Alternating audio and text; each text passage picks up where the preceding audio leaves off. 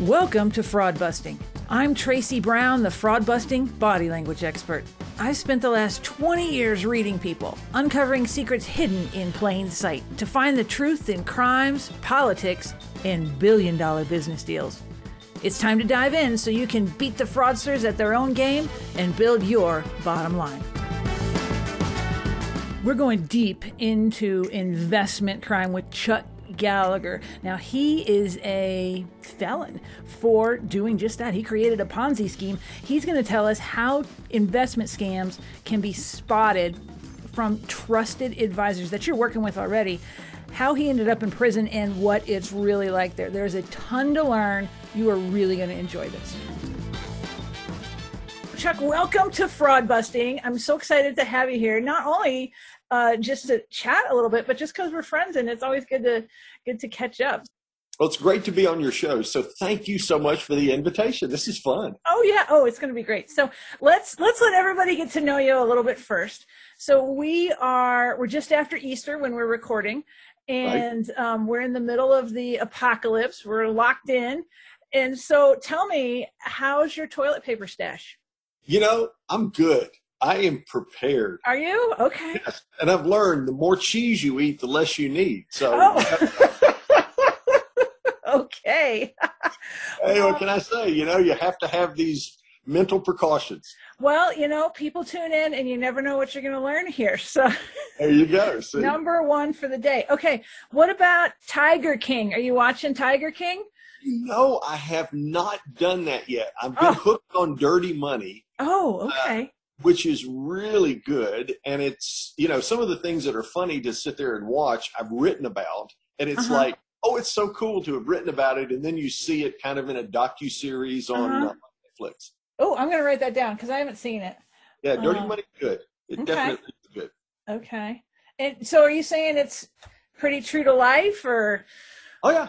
Oh, yeah. It's kind of fascinating. I mean, especially with what you're doing. You're talking about fraud busters. It's got these great stories about fraudulent things that took place and kind of how that process got started, and did it intend to be the way it ended.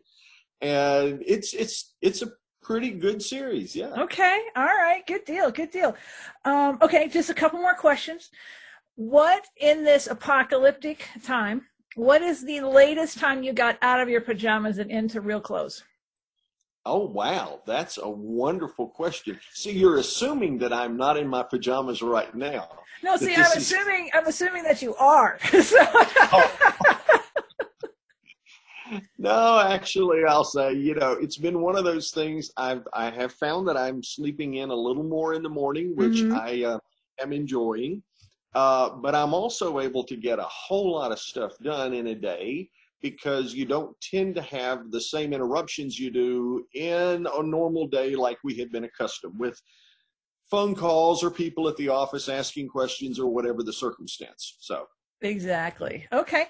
So, but you never gave me a time on your pajamas. Okay, so let's assume that's somewhere in the 9 to 9:30-ish range. Oh, that's not bad. I had someone tell me 3 o'clock of the following day.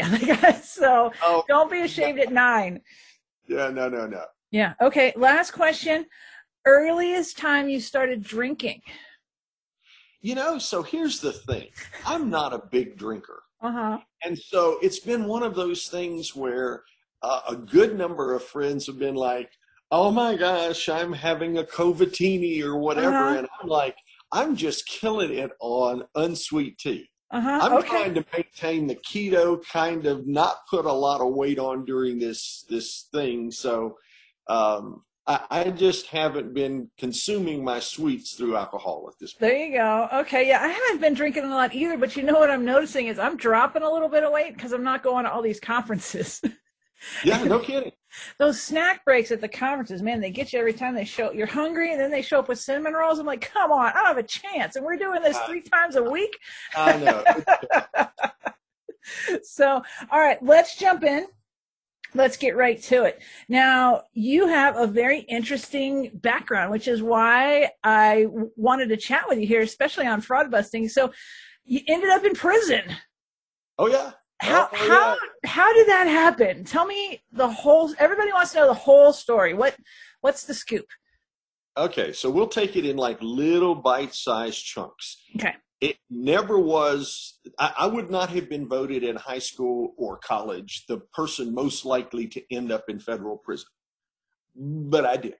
Okay. So let's go back to the mid to late 80s. Okay. 1987, in fact. Mm-hmm. So I was tax partner in a CPA firm.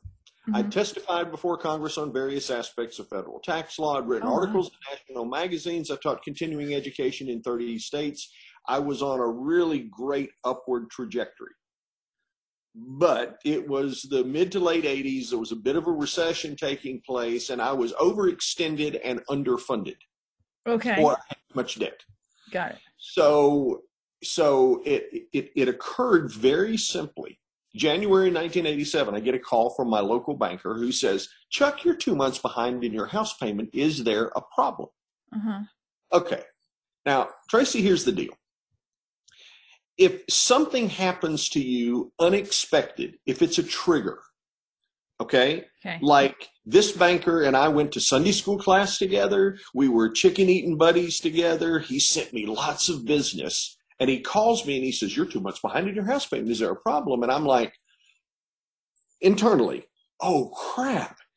If I can't manage my own financial affairs, is he going to send me any money? Surely I can't admit to him that I'm 2 months behind in my house payment, which, by the way, I was. Uh-huh. But if I admit it, then what would he do? He might think to himself, oh, my gosh, he can't manage his own money, but I'm sending him other people's money to manage, and I'm not sure if this is going to make sense. And if he didn't send me the business, then what would happen? I'd have less business. And if I had less business, I'd have less money. And if I can't pay my bills now, I damn sure couldn't pay them otherwise. So, my goodness, I've got to say something to preserve face. Oh, wow. Okay. Okay. So it happened like that, like just in a snap. Boom, like that. Which, by the way, for your program, typically, if you talk to your average fraudster, they didn't start by saying, I am going to be a fraudster. Uh-huh. It's just some weird something that causes you by a trigger, an emotional trigger, to do something really stupid. Got it. Okay? So, quick side note to this. It's like having a 4-year-old and you've just made cupcakes for the Friday take to school day thing. Yeah. And the 4-year-old eats it and got cupcake all over their face. Uh-huh. And you go in as mama and you look down at your little daughter and you say, did you eat that cupcake? What will she say? No. No, mama. No. And there's chocolate all over her face. Uh-huh. And we ask ourselves the question, how did that happen? And it's an instinctual fight or flight thing. If you think you're going to be in trouble by nature, you will fight or flight, but you'll do something that rationally you look back and say, dumbest thing I've ever done. Mm-hmm. Yeah, mama ate the cupcake and it was good. Yeah. So I could have admitted, yeah, I'm behind, but let's work it out. I'll get a big bonus at the end of tax season. No problem. But I didn't. Oh, got it. Okay. So he says to me, I say back to him, I said, look, are you sure that payment hasn't been misapplied? Now, keep in mind, Tracy, that was 1987. We still had punch cards. Yeah, yeah. Ads, right? So he was like, I don't think so, but let me check and see. Now, during the momentary lapse of him checking and seeing, here's how it plays out. And this is the fraud triangle. One, there's need. Mm-hmm. I needed $2,000. Okay. That's what it was. $1,000 a month, 2 months, $2,000. I need $2,000. Oh, crap. Where am I going to find that? Mm-hmm. So my need moves to opportunity. Where is the opportunity for me to quickly lay my grubby little hands on $2,000 to maintain the ruse that I am able to maintain my financial affairs? Right. Okay. I could have gone to my partners, but the partners that signed the checks were at an audit in the far western part of North Carolina and would not be back, and this was on a Friday. Okay. That wasn't going to happen. Couldn't do that. Could have called Mama, but Mama lived in Maryland. So I could have called her and said, hey, can you loan me $2,000? And she would have said, sure. Mm-hmm. Except it's 1987. I mean, we didn't have PayPal or deposit a check by phone, kind of none of that stuff exists. Yeah, it'd take a few days. Right. Not going to work. I got to solve this problem quickly. Mm-hmm. So I then thought, okay, wait a minute. I'm a trustee of a client's trust. Oh. I know. That's the sound that I get every time I admit that to a group. And the beneficiaries of the trust would not need the proceeds for approximately 8 to 10 years. So need moves to opportunity, moves to rationalization. Now, rationalization would be, okay, I'm going to borrow money from this trust. Notice the operative word, borrow. Borrow. Right. I'm going to borrow money from this trust. And of course, I'm not stealing it, because if I'm borrowing it, I need to have a note. So I went to the computer, WordPerfect, WordStar, whatever it was. WordPerfect, yes. You remember that stuff, right? You can tell I'm an old geezer. I can remember stuff like that. I, Charles Gallagher, being of sound mind and body, and I'm sitting there typing this on the computer and wrote out this note. And I stole the money from the trust. And all of this happened in the period of what, 30 minutes? Yeah, 30 to 45. Yeah, okay. Banker calls me back.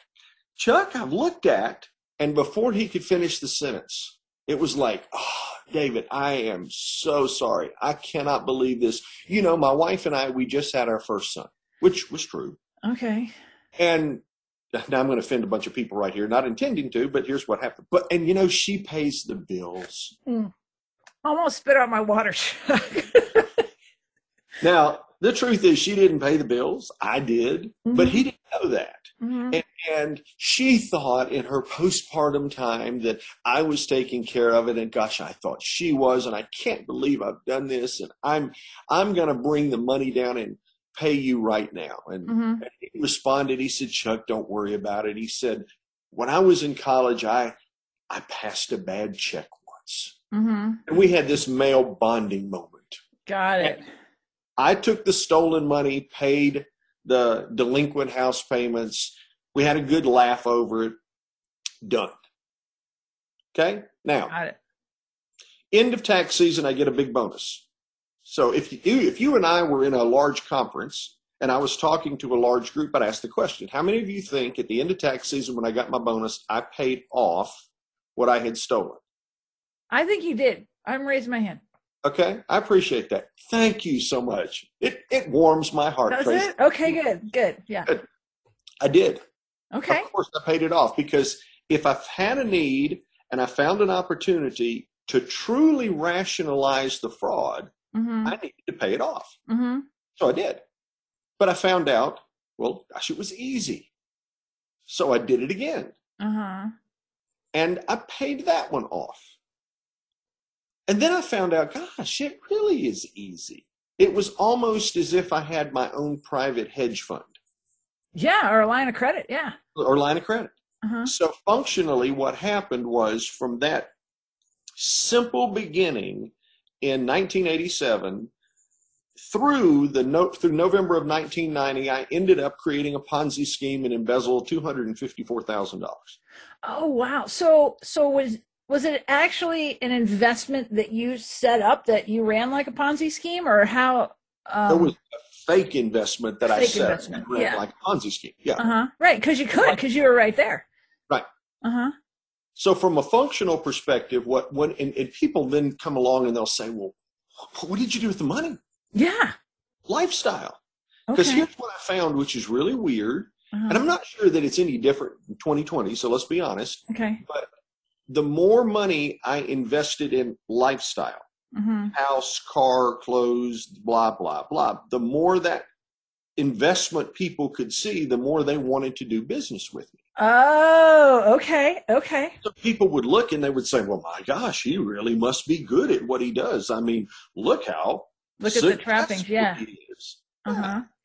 So it was, and during that process, the psychological part of it that allowed it to continue was, well, but I'm making more money. So as long as I'm making more money, I have the capacity to repay. But the repayment in reality was just taking more from someone else and making the Ponzi scheme. Not that, by the way, I knew what the heck a Ponzi scheme was. I learned later that's what it was. Oh, really? No clue. Okay. Not a clue. But learned later that's what it was. It was just a natural occurrence of the beginning of theft that continued to multiply. Wow. Okay. So at a certain point, Did everyone want their money back and you were like, sorry, I'm out? Or what, how does it actually end up melting down? Like, what's the. Okay. Fair question. So November 1990, I'm in Mhm. Boise, Idaho, and I am teaching a continuing education course, 8 hours of tax law. I know Okay. that just sounds so titillating. It Just, sounds riveting. Yes. oh, yes, there it is.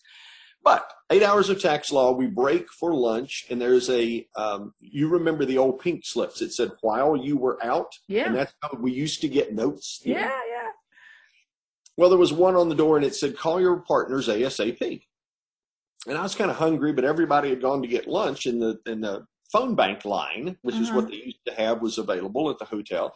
So I placed the call, talked to one of my partners, and he said, listen, he said, one of the clients that you've invested some money for or something another has had a change of circumstance. They need to liquidate the investment ASAP. And he's called me 4 times today. I have no earthly clue what I'm supposed to be doing. If you'll just tell me where the file is so I can get the process started, I'll get him off my back. Mm-hmm. Okay. Now, Tracy, here's the truth. The truth was it was a Ponzi scheme. And for a Ponzi scheme to work, you have to have an influx of cash equal to or greater than the amount you need to pay out when you need to pay it out. Exactly. But this was unexpected. Mm-hmm. There was no influx of cash that would allow me to instantly liquidate someone's investment. Mm-hmm. So I told him, I said, listen, I said, it's not like this is invested with Charles Schwab. We just can't call Chuck and liquidate the investment. So I'll tell you what I'll do. I'll make a telephone call or two, and I'll be back in the office tomorrow anyway, but call him and tell him that I've got it under control and that we'll have his investment liquidated real quick. That'll get him off your back, and it's just easier for me to do this than try to get you involved in something that'll waste too much of your time. Oh, now that is a real classic, like what I hear from bankers when they report fraud. It's keeping other people away from Yep. the papers and Yep. all the files. Yeah. Yep. I knew at the time that call was made that the card had been now pulled from the house of cards. Mm-hmm. It was all going to collapse, but no one else on the planet, just me and God, knew what was getting ready to happen. Oh man. Okay. So that's how the collapse began. Okay. And then what happened when you got back or the next day? Well, there's kind of two parts to the story. Okay. Okay. The first part was the night before. I actually considered ending my life. Oh. It was one of those moments where it's like, okay, I have legitimately been successful. I was very good at what I did. People knew me as this one person, but here it is. There's $250,000 worth, which seemed like a lot of money at the time, Uh-huh. but $250,000 worth of just pure fraud. If I ended my life, there's way more insurance Mm-hmm. than anybody would need. It would pay off the folks that I'd stolen money from, and people would mourn for a short period of time. But, my kids were real young. My wife would, I'm sure, remarry. Life would go on, and I would just be a momentary blip in time. Right. But that night, I ended up, I'm chicken. Okay, let me just be the first to tell you this. I don't like pain, okay? Right. Yeah. Most guys do. Uh-huh. Don't like pain. So I ended up calling anybody I could get, psychiatrist, psychologist, proctologist, didn't care, just needed to be a doctor, somebody with a P behind there. Okay. Talk to him. Got this one guy, and he ended up making a statement to me that was really profound. He said, son, he says, you have made a terrible mistake. Yeah. But you are not a mistake. Okay. And it was like, okay. He said, son, you've made a terrible mistake, but you are not a mistake. And then he said, the choices you make tonight will define the life you live in the future and the legacy you leave for your 2 sons. Oh, Make boy. Okay. those choices wisely. Mm-hmm. Now, Tracy, because of that, I made it through the night. Mm-hmm. Obviously still here, which was a real blessing in ways that I can't even begin to fathom. But the next day when I got home, I thought to myself, I said, okay, maybe, just maybe somehow, if I tell my partners what's happened, I mean, I know they're going to fire me and I know this is going to be ugly, but maybe somehow there'll be a way to do something to mitigate this whole thing. Right. Like maybe they'll say, we're going to go borrow the money legitimately, pay everybody off, and nobody will know, you're fired, and that's where it will begin. Uh-huh. So I get back the next day. I needed to visit with my wife, obviously, needed to visit with my partners. I figured I'd try my partners first because that was like a practice round for golf. Uh-huh. Got in there. For your wife. Oh, man. Okay. It's like, maybe, I don't know, maybe there's just some way this is going to work. She had no idea, by the way, what was taking place. Uh-huh. Anyway, long story short, went into my partners. One of them told me that he had a solution. I was ecstatic over the idea that he had a solution. He told me he was a big hunter, that he had the appropriate ammunition and pistols and so forth for me to end my life. I should go down by the river to do that. There's plenty of insurance. So he had your first solution kind of up his sleeve. Yeah, he read my mind from the night before. Now the other one, no political intent with this, but with like Donald Trump flair, said, you're fired. Uh-huh. But you need to tell us everything. You at least, you owe us that. Right. I decided at that point there was no point in hiding it. It was just, let's just lay it out, the cards on the table. There's no particular reason why this should be hard. So I admitted to them that functionally I was a liar and a thief. And after I met with them, then I went home and had to admit the same thing to my wife. Mm-hmm. So for everybody that was close to me, it was an incredibly devastating day because, this illusion of who you are just got totally shattered from people that, from practical perspectives, trusted you the most. Mm-hmm. Wow. Okay. So then that gets you through like step one of this whole story, it seems like. So what happened next? Tell me, like, how did this thing go? Or would you like to maybe take it a different way? I'll let you pick and say, like, what are some of the signs? Like, what are some of the signs that people can look for, at least in this little segment, right? Like a dishonest, like, financial guy that they're working with. Like, is there anything, because we picked out one sign, is there anything else that, like, looking back, like if they hadn't known what to look for, they could have picked it out sooner, like before the cards fell? Yeah. Okay. So that's actually a really cool question. Okay. So let's look at it this way. You are the person, you're the client. I'm the client, right? I'm the fraudster. Mm-hmm. Okay. So here's the way you would identify that there's going to be a fraud. Something's wrong taking place. Mm-hmm. First thing I would do if I was a fraudster is I'd say, Tracy, look, we need to talk. I really value you as a client. You're probably one of my favorite clients. But one of the things that's come up is, in this COVID-19 thing, there have been a lot of things that have underlying now have surfaced. And there's a very highly specialized fund that's available right now that's paying a 12% per year guaranteed return.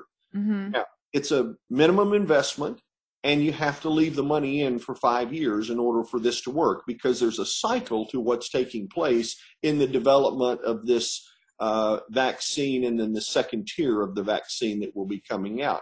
And the reason I'm mentioning it to you is I've only got 10 slots available to be able to put people into the fund. And again, because of our relationship, I just wanted to let you know it's available. If you're not interested, no problem on my end. Oh, that is rolling off your tongue really easy. Okay. Well, I've been like there. That is scary, Chuck, how you just did that. Okay. So number one, there's a promise. So notice what happened. Mm-hmm. It was exclusive. The promise was 12% per year, guaranteed for 5 years. Mm-hmm. Got to leave it in for 5 years. I only have a limited number of spaces that are available. So it's kind of like fishing. Mm-hmm. It's like, I know I've got this barrel of fish out there, so I'm going to cast the bait, but then I'm going to start reeling that back in because in reality, I want you to want it. Yeah. I don't really want to sell it to you. I want you to be like, oh my God, I've got to get in on that. That's awesome. Okay, so promise would be the first part. If somebody's making a promise that sounds too freaking good to be true because normal people can't get it, most of the time it ain't real. Got it. Okay. Number one. Two is illusion. Now the question is, well, what's the investment? Okay, so let's think this out just in terms of playing this up. What's the investment? Well, I connected it to COVID-19 and I said it's related to, whatever I forgot what the word was, but the inoculation that you're going to get or the whatever. What did you say? Yeah, I know. Vaccine. That's what you said. Okay, yeah. Okay, so look, you don't know jack about a vaccine. I don't know anything about a vaccine. You can throw out a number of names, Gilead Sciences, or come up with some names of places that would seem to be reasonable that you could, I could send you articles on or something that would lend the belief that this was real. Okay, so most frauds, after they get you from the promise, they're going to give you something to make you believe it's real. Okay. We're going to take a quick time out. Bernie Madoff was brilliant.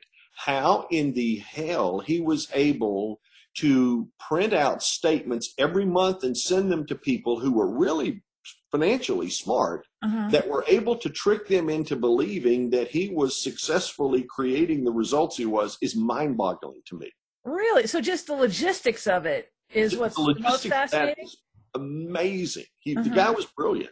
Just used it the wrong way. Right. Okay. But for the most part, you're going to create something that the illusion is going to be enough that you would believe it. Okay. So promise, illusion. The third thing is trust.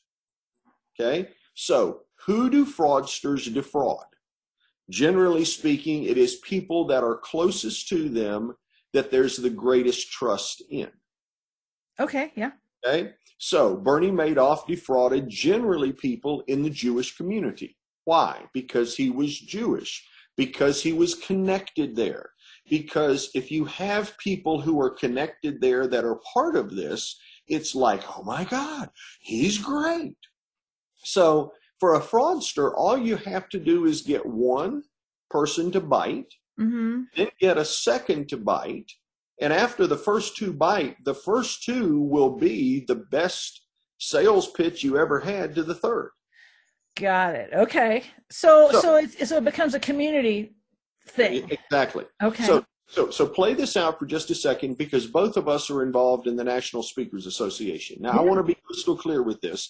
I'm not perpetrating a fraud. This is for purposes of your show. Yeah. But if I were perpetrating a fraud, who would I go after? I'd go after someone in the National Speakers Association that we're friendly enough they would say, oh my gosh, this is great. So let's just say for hypothetical purposes, it's Scott McCain or Jane Jenkins Hurlong or Steve Gilliland, but someone that's in the Hall of Fame that people would know.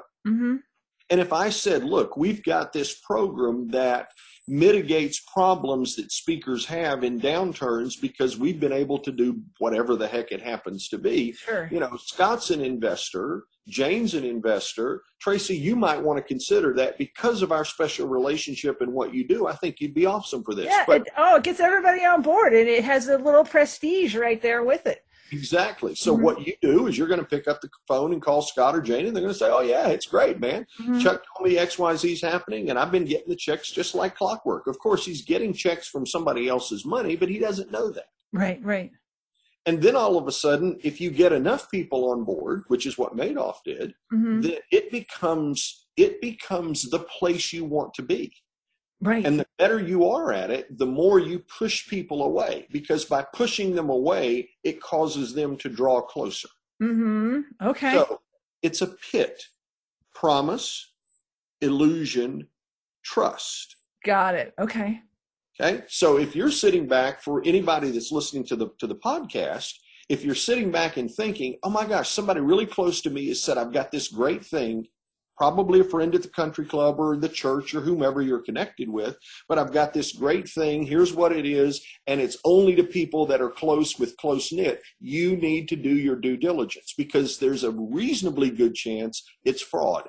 And right now, because we're sitting here in the midst of a global pandemic where people are sequestered at home and folks are losing money, now is the time for fraudsters to be rampant out there. Oh, yeah. Well, when the economy goes down, fraud goes up. Absolutely. And people are just starting to feel the desperation. I mean, we are just scratching the surface of what we're going to see. Yep. So those are brilliant tips. I love that. So, okay, what happened next? You've admitted it to your business partners. You've admitted it to your wife. You got fired. Yep. Mm-hmm. Went to the clients and told them what happened. Of course, they did not like me. That would be a minor understatement. Mm-hmm. But Tracy, the question to them was, well, first, I went to the State Board of CPA examiners and said, look, I'm relinquishing my license. There's no sense in conducting an investigation. I'm just outing myself. Let's just be done with it. Yeah.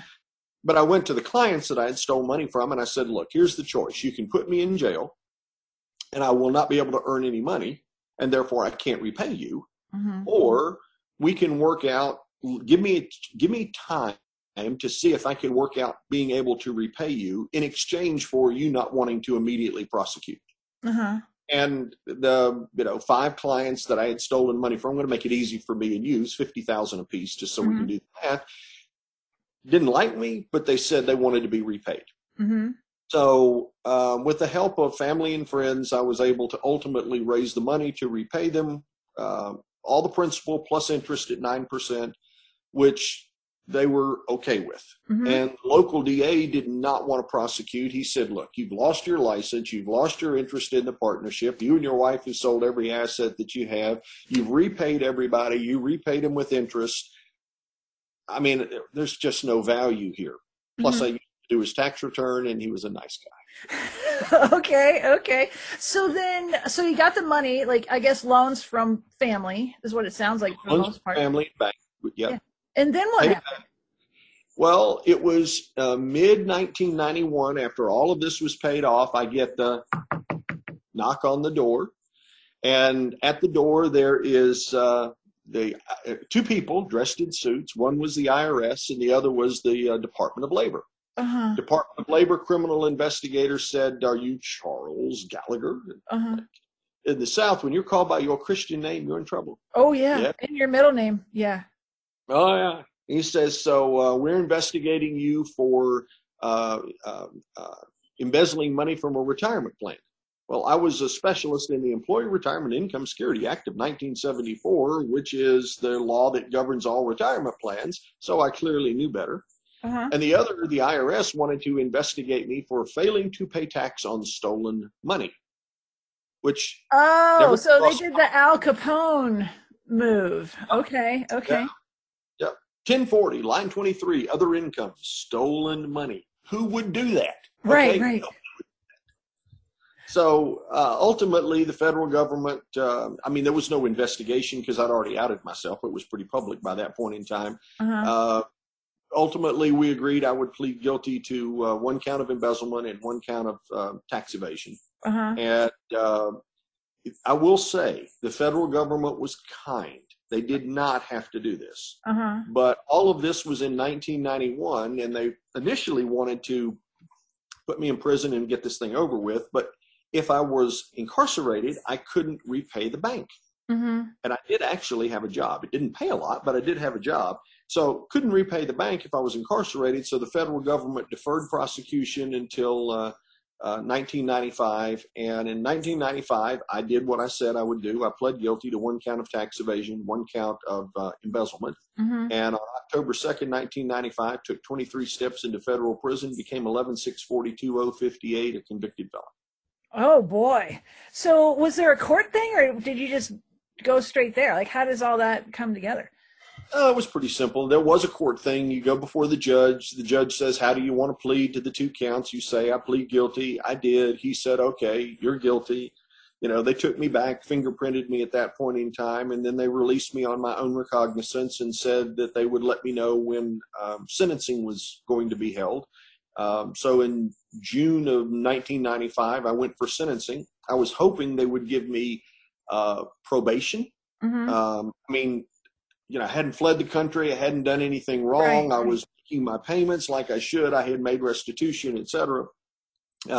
Judge sentenced me to 18 months active, 3 years probation following that, and then told me, okay, go home and we'll tell you when to report. And then they told me when to report to federal prison. And on October 2nd, 1995, that's the day I walked in. Oh, wow. Okay. So what's prison like? Like, is it like TV, or is it like, what's the experience? Okay. It's not so much like TV. It depends, I guess, to some extent on which prison you're in. I was in a minimum security prison. Now, most people say, oh, well, yeah, Club Fed, that's where all the white collar people hang out. Right. Wrong. No. Okay. So it is a club because we're all convicted felons and will be for the rest of our lives, other than presidential pardon, and which I'm not expecting. You don't think Trump likes to pardon people?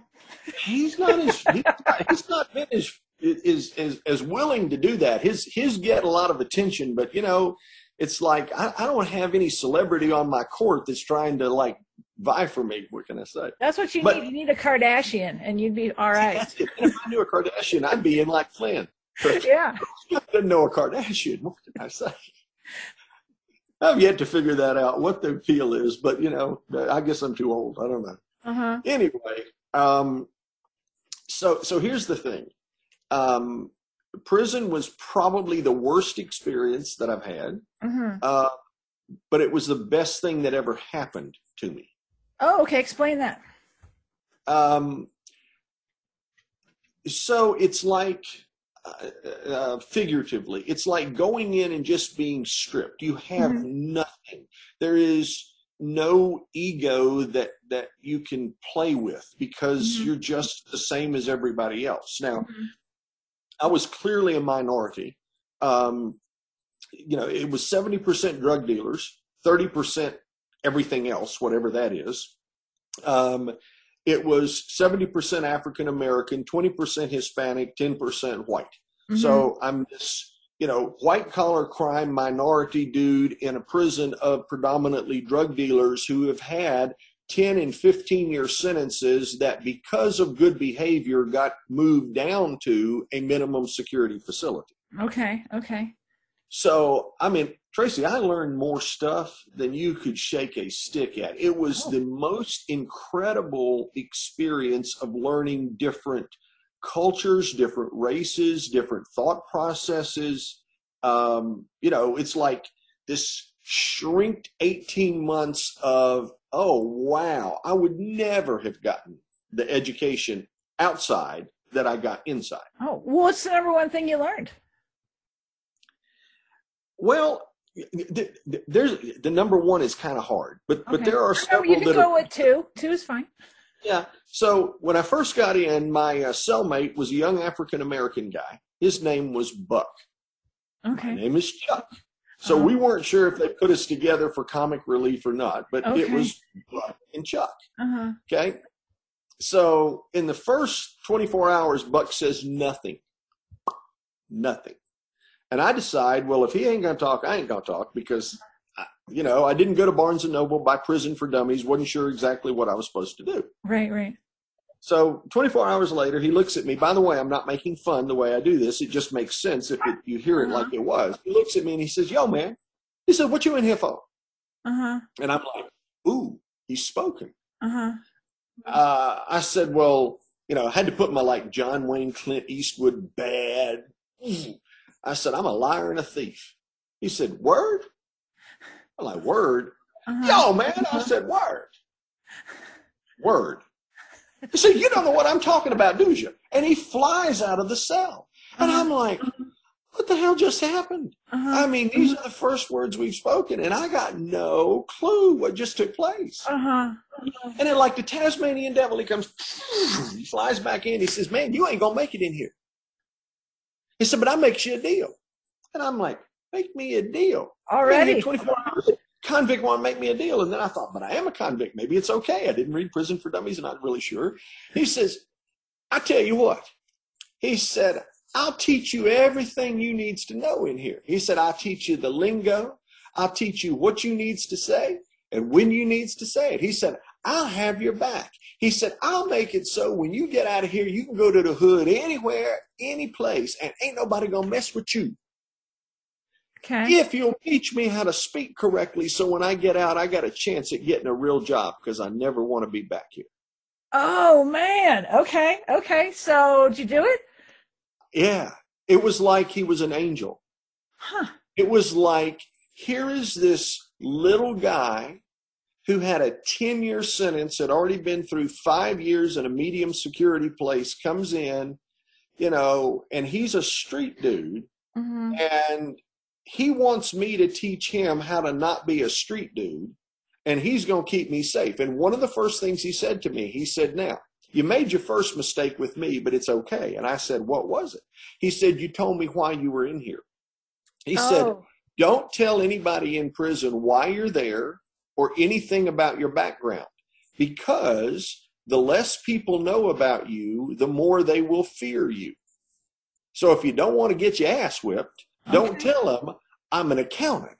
Because if you tell them that, you're in trouble. Yeah, if they think you might have been with the special forces somewhere and they have no clue, and they say to you, what you in here for? And you say, yeah, I'm just doing my time. That's it. We don't need to talk anymore about that. This is not about me. I'm here for just doing my time. Then they will fear you and you'll never get in trouble. And it was like, that was probably one of the best pieces of advice I ever got. Oh, wow. Okay. So how could we apply that out in the rest of the world? Is it just always knowing more than is immediately obvious and having a cloak of mystery around you? Or how can we use it? Well, if you sit back and you said, okay, what's the environment that I'm in and where do I find safety? And that's kind of what he was laying out. It's like, look, if you want to be safe, just recognize if you're in an unsafe environment, more mystery equals greater safety. Because what people don't know keeps a bit of distance. Now, the flip side to that is if I want to be close, then it means I also need to be vulnerable. Oh, got it. So think about it. Whenever you're in a presentation, or if I'm in a presentation, if we're in this presentation and we're willing to be vulnerable, oh my gosh, as well as I do, at the end, when people come up to you, it's like, Tracy, you were vulnerable. That I have had, and they'll tell you whatever their challenge has been. And the fact that you were willing to be vulnerable and to open your heart and to be there for them made the experience for them impactful. Yeah, you didn't know that walking into your presentation, but you know it walking out. Right. So, less vulnerable may be more safe, or more vulnerable may be less safe, but more impactful. Right. Oh, wow. Oh, that's huge. That's huge. All right. So what else did you learn in prison? Anything else because that was actually pretty huge. I love that. Well, there were a lot of things, some of which were marginally entertaining. The one thing Buck told me going in pretty quickly, he said, first Monday morning, they count you 6 times a day. It's called count time. They count you 6 times a day. And so at the 6 a.m. count, this is my first Monday. Buck kicks the bunk bed and he said, get up. I said, why? He said, get up. I said, okay. He said, it's time to go to the chow hall. I said, I'm not hungry. He said, okay, look. He said, you're in the federal prison. It's going to take them 3 weeks to figure out you're here. This is the federal government. Nothing moves fast. Which, by the way, if you're waiting for your payment from the federal government, remember, nothing moves fast. Yeah, no, we're not going to see those for a while. Anyway, he says, look, he said, they won't figure out you here for 3 weeks. He said, so if you're laying in the bed, guard's going to come through, see you laying in the bed, and he's going to give you a job, because everybody in prison has to work. You have to work in prison. Otherwise, it would be called slavery.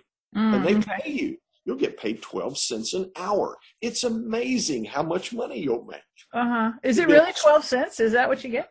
Yeah. Oh, my goodness. Okay. 12 cents an hour. He said, so look, he said, for 3 weeks, you just need to walk around. Walk like you're going somewhere with intention. If you look like you're going someplace to do something, the guards will leave you alone. So he said, for all day, you need to walk around with intention. And he said, find you a job. And I was like, he said, because if you don't, you're going to get the crappiest job that's available. I promise you. And you'll be stuck with it because nobody else wants it. And it'll be miserable. So I went to the business office. I'm a reasonably smart person here. So I go to the business office, and I meet the business manager for the prison. And I said, do you have any openings? Well, maybe. I said, well, I'm a former CPA. I believe I have an opening. that sounds a lot like Shawshank Redemption. Oh, my. Boy, Tracy, it so was. He lined the whole business office with white-collar criminals. Okay. And we all wanted to be there because it was air-conditioned in the summer and heated in the winter, and that was good for us. Now, you couldn't use a calculator. You couldn't use a computer. You couldn't use a typewriter. Everything had to be done by hand. They were afraid if it plugged into the wall, you were going to freak them out. Okay. So anyway, I go in, and I'm working. I'd been there for about 3.5 months. One day, the new warden walks in. And so when the warden walks in, man, you start looking like you're working. Ooh, you're feverishly doing something. Yeah. Okay? Now, we'd all figured out that the prison was buying crap at prices 3 times what you could buy it for from Walmart. Oh. So we knew it was just ridiculous. Anyway, warden comes in, talks with the business manager. They go behind this soundproof room. And so you hear this muddled sounds. They're yelling. Right? He walks out, he looks at all the inmates, and he said, inmates. We all look up. He said, you're fired.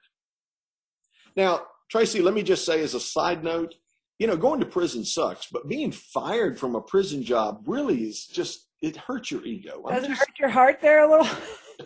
Oh, my gosh. But he felt like we weren't being punished enough. Oh, okay. So he brought the crack dealers who love being outside into the business manager's office, and they didn't know jack about accounting. And then took us and sent us out on this Air Force base where we were. So my job was cleaning toilets and urinals with a toothbrush. Oh, boy. How long did that last? Till I left. Now, I am the bathroom cleaner. I will tell you, that's a skill now that has transformed and moved into my home. So, cleaning, I'm the man. Oh my goodness! Wow. Okay. So, I don't want to take a ton more time here, like of your time, and I know people are listening. So, one last thing out of prison that you got, or would you like to talk about? What people should think about, like, moving forward, like if they have what it takes to be a fraudster. I saw something along those lines from something I saw with, maybe you wrote or someone wrote, but you were definitely involved in it. Okay, so let's think about this for just a second. First thing, let's talk about what it takes to be a fraudster. Now, I'm going to make a statement that will be a bit controversial, but I'm going to suggest anybody could be a fraudster. All right. Okay. Now, there are some people that are like, well, I would never do anything wrong. Okay, great. Well, I'm going to challenge that for just a moment. So let me play this out for just a second. Question 1. Would you, if you're listening to this, would you voluntarily choose to do something unethical? It's either yes or no. You want me to answer? I guess it would depend on the circumstance, but probably not. Probably not. Probably not. Okay. Yeah. All right, let's go to question 2. Okay. Do you think that voluntarily breaking the law is unethical? Not always. Not always. Yeah. Okay. That's an interesting response. Okay. Well, okay. So let me explain it. So if I was going to run a stoplight, that's breaking the law, right? Right. But is it? I would say it's unethical and just unsafe in rush hour. But at 3 a.m. when no one's around in the middle of a quarantine, am I going to sit there? Probably not. Okay. All right. So you have, which is fair and that's good. You have basically said there's kind of some arbitrary internal guidance limit as to what's kind of okay and kind of not okay. Uh-huh. Okay. Now, you and I both are going to fall into the next two answers. Have you driven on the interstate highways in the past 2 weeks? Yeah, I did. Do you speed? I think I did in the last two. Yeah. Okay.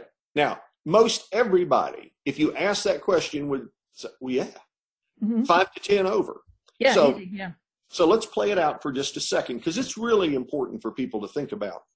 Because a lot of people will say, well, I would never do anything wrong. All BS. Wrong, wrong, wrong. You speed. And here's what happens. I get on the interstate highway. I need to go from point A to point B. Maybe I didn't allow for enough time. Now, today on the interstate highways, it's wide open. Yeah. But, if it was 3 months ago on the 405 out in LA, God only knows how long it would take you. Hours. Okay? Yeah. So I need to get from point A to point B. I'm in a car that allows me to exceed the speed limit, and rationalization is, okay, I'm in a black Camry. What's the probability the police is going to pull me over? And after all, everybody does it. Right. And if everybody does it, then if I don't do it, I'm really going to be creating, I'm in my head now, a traffic conundrum. People are going to be flying by me, flipping me the bird, doing all of these crazy things. Oh my gosh. So we just have to do what everybody does.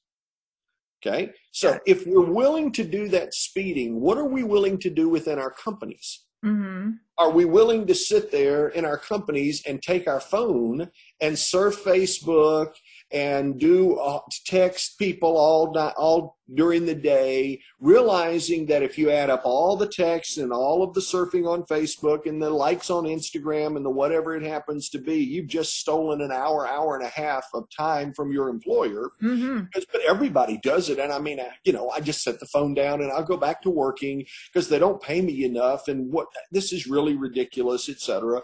What are the things that we are willing to do that nobody seems to have any concern over? Because if you're willing to do the small thing, is it possible that taking that first step on a slippery slope, and you started off by saying you had snow there, so you know about slippery slopes. Oh, yeah, you go right down.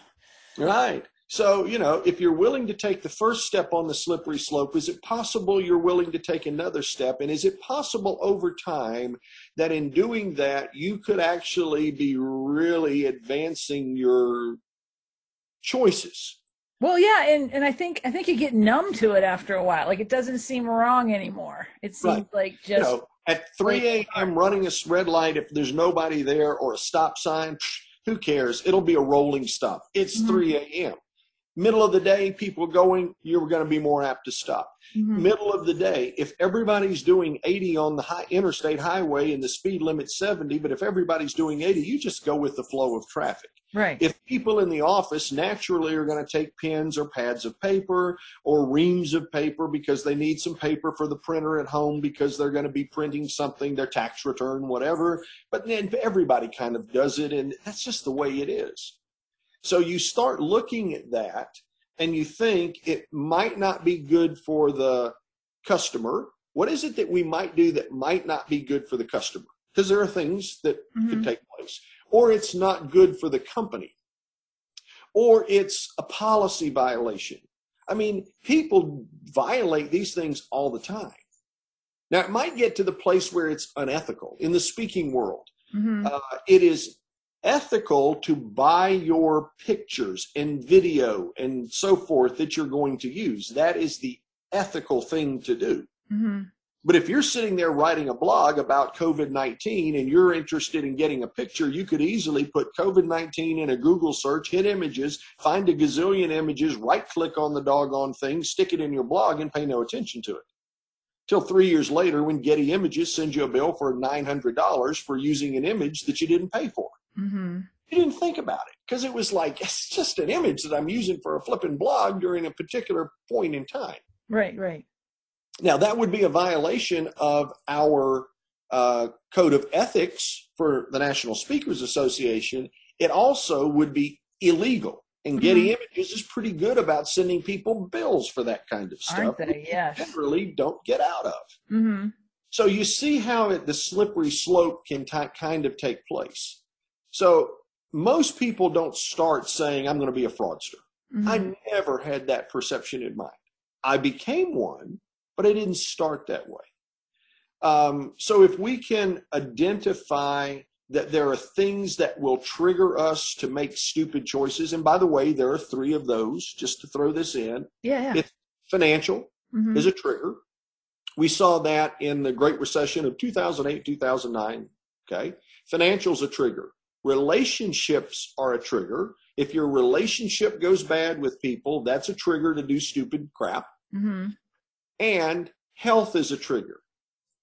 Now, think about where we are right now, and this is like the flipping trifecta of people making stupid choices because it has a financial impact, it has a relationship impact. There'll either be more babies born or more divorces in probably 9 or 10 months. And and it has an impact from a health perspective because now a lot of us will be rethinking what's our social interaction with folks? And are we immediately going to go out to the big NBA games and sit with a whole bunch of people? People will rethink what that experience is going to be like.